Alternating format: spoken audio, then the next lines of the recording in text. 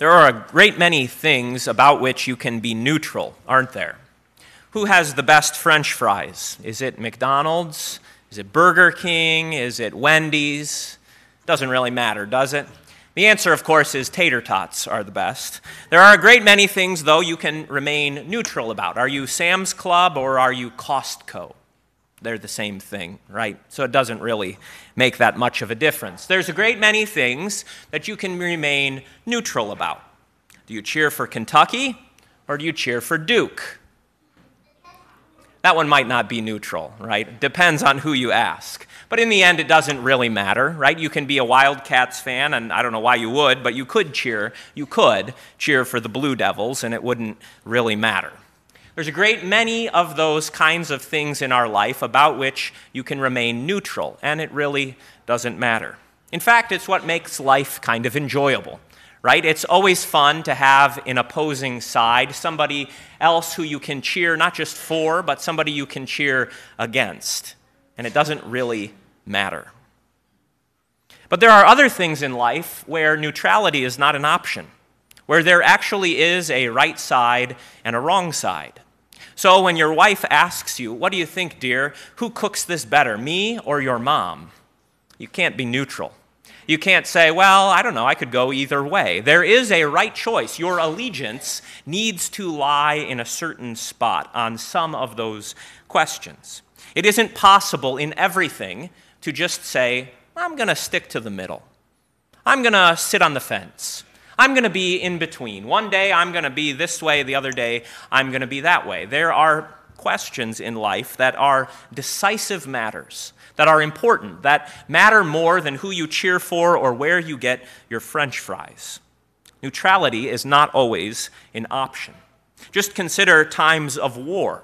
In a time of war, it won't do, will it? If the enemy is invading and coming into your land, you can't say, "Well, I don't really care. I suppose I could let the opposing army camp out in my front yard." You wouldn't be hailed as a great neutral force, would you? You would be accused of aiding and abetting the enemy. Because there are times and there are instances, and life is actually full of these things, where neutrality is a myth. Where you are either for, or even if you don't make a choice, you are against. Jesus is case in point. What we heard Jesus say to us this morning is that there are times and places, and he is the prime example, where neutrality is not an option. How did he put it? He who is not with me is in the middle. He who is not with me is just waiting to see. He who is not with me, Jesus says, is against me. That's because when it comes to Jesus, it matters. When it comes to who's going to win a basketball game, what difference does it really make, right? There's a lot of money riding on it, of course. It matters to some people, but it really doesn't make that big of a difference, just like it doesn't matter where you get your French fries from.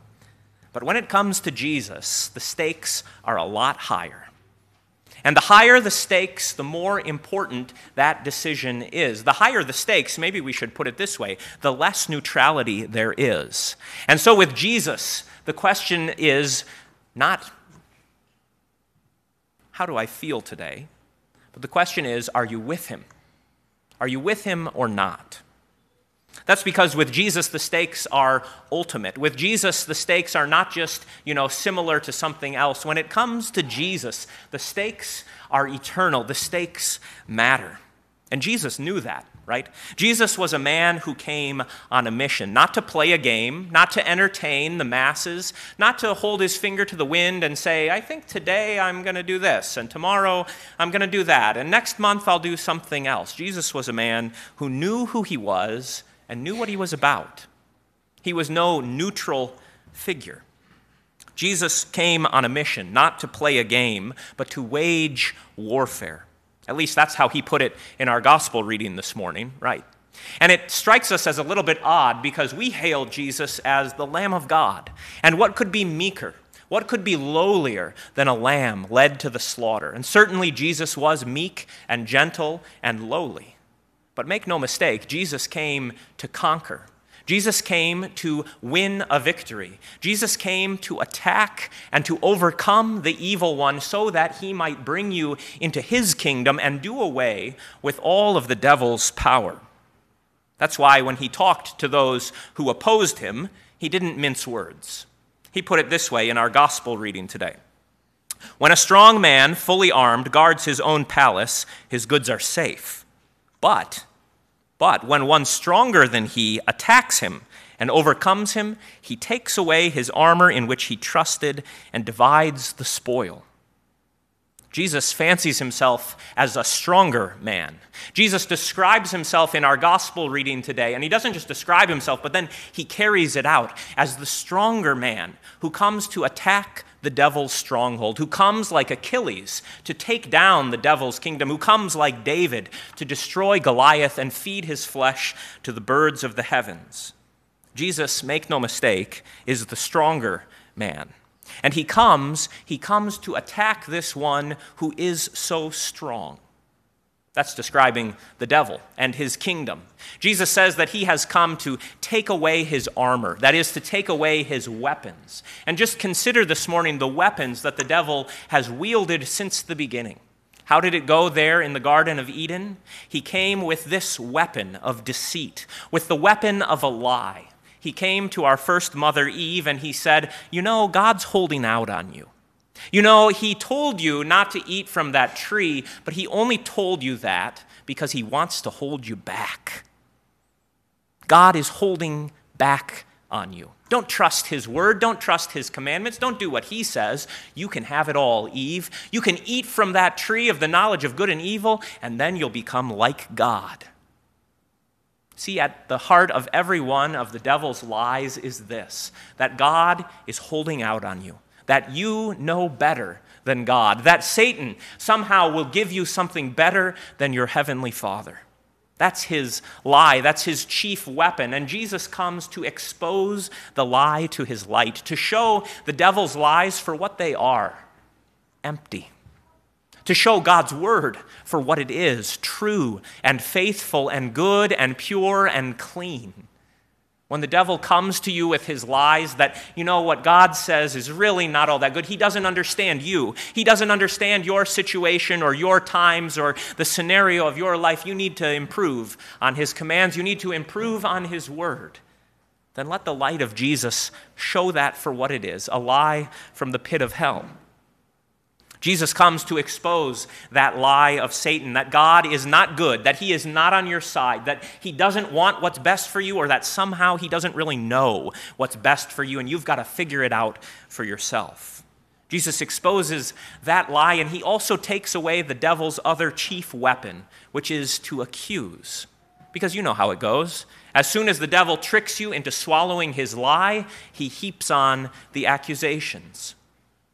You've gone against God's word. You haven't done what you ought to do. Don't you know that now you're a sinner? Don't you know that you deserve hell? Don't you know that your Father in heaven is angry with you?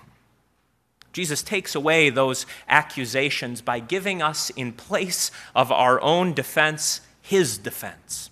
Remember how it went in the Garden of Eden again. What did Adam and Eve do as soon as they knew that they had sinned? They tried to cover themselves up, remember? They sewed for themselves fig leaves. Jesus comes to cover you with something much better than a fig leaf. He comes to cover you with his own blood. And the blood of Jesus, when it covers you, it answers every last accusation that can be hurled against you. And here's the wonderful thing. When you are covered in the blood of Jesus, when you are washed pure by the blood of the Lamb, when his blood is your garment of righteousness, then the devil cannot trap you in guilt. He cannot trap you in shame. He cannot trap you in fear. See, Jesus comes to take away all those weapons of the devil, those weapons that he would love to use to control you, to manipulate you, to keep you in fear of God. Jesus takes away the accusation. He takes away the guilt. He takes away the shame so that fear departs and love enters in. So that instead of running away from God like Adam and Eve did in the garden, hiding from God as if you can hide from God, instead of running from him when you are covered in the blood of Jesus, then you run to him. Instead of being afraid of God and his commands, then you run to him and you hold yourself up to him and say, "Take me, dear Lord, as I am." That's how Jesus unmasks the devil's lie. That's how he takes away his tools and his weapons. And he comes to do that so that he may claim your allegiance. "Whoever is not with me," Jesus says, "is against me. And whoever does not gather with me is going to crumble into ruin." Jesus brings this division, doesn't he? There are a lot of things in your life that you can be neutral about, and no one's going to care. Nobody really cares. It really doesn't matter where you eat your French fries. It does matter if you cheer for Kentucky or Duke, right? We do judge each other on that. But nobody cares about the French fry question. But the Jesus question causes division. With the Jesus question, it isn't a game. With the Jesus question, it isn't simply a matter of throwing our hands up in the air and saying, "Well, that's your private opinion, and you're entitled to that." With the Jesus question, the stakes are high. He who is not with me is against me.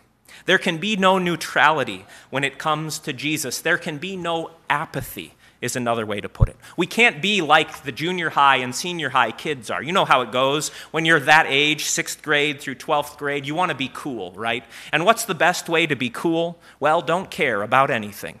Because if you care about something, well, you might pick the wrong thing. This is what happens to every kid from the time they're a 6th grader till I don't know when it stops. But they suddenly pretend like they don't care about anything. They pretend like they don't have thoughts. They pretend like they don't have likes. They pretend like they don't have interests until they see, well, what does everybody else like? And then I'll choose it. Then I'll go in for that. They feign this neutrality. They feign this apathy because they think it will be safer that way. They can avoid any kind of public shame or humiliation. But there is something better than safety. There is something better than apathy. There is something better than being cool in the eyes of the world all around you. And do you know what that is? It's to be with Jesus. It is to be with Jesus, to know who you are, to know whose you are, to know what he is about, to know what you therefore are about, to not be constantly carried this way and that way by whatever is cool today or uncool tomorrow. Zeal is better than apathy. Zeal for Jesus is far better than lukewarmness for Jesus, because with Jesus there is no room for neutrality. With Jesus there is no room for, well, I guess I'm kind of a little bit of a Christian.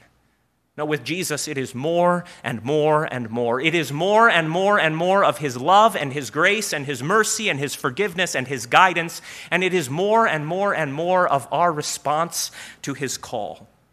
So put away the thought of being a cool senior high kid. Forget all about that. Who cares about that anyways? And let yourself be gathered in with Jesus, for anything else is going to crumble into ruins.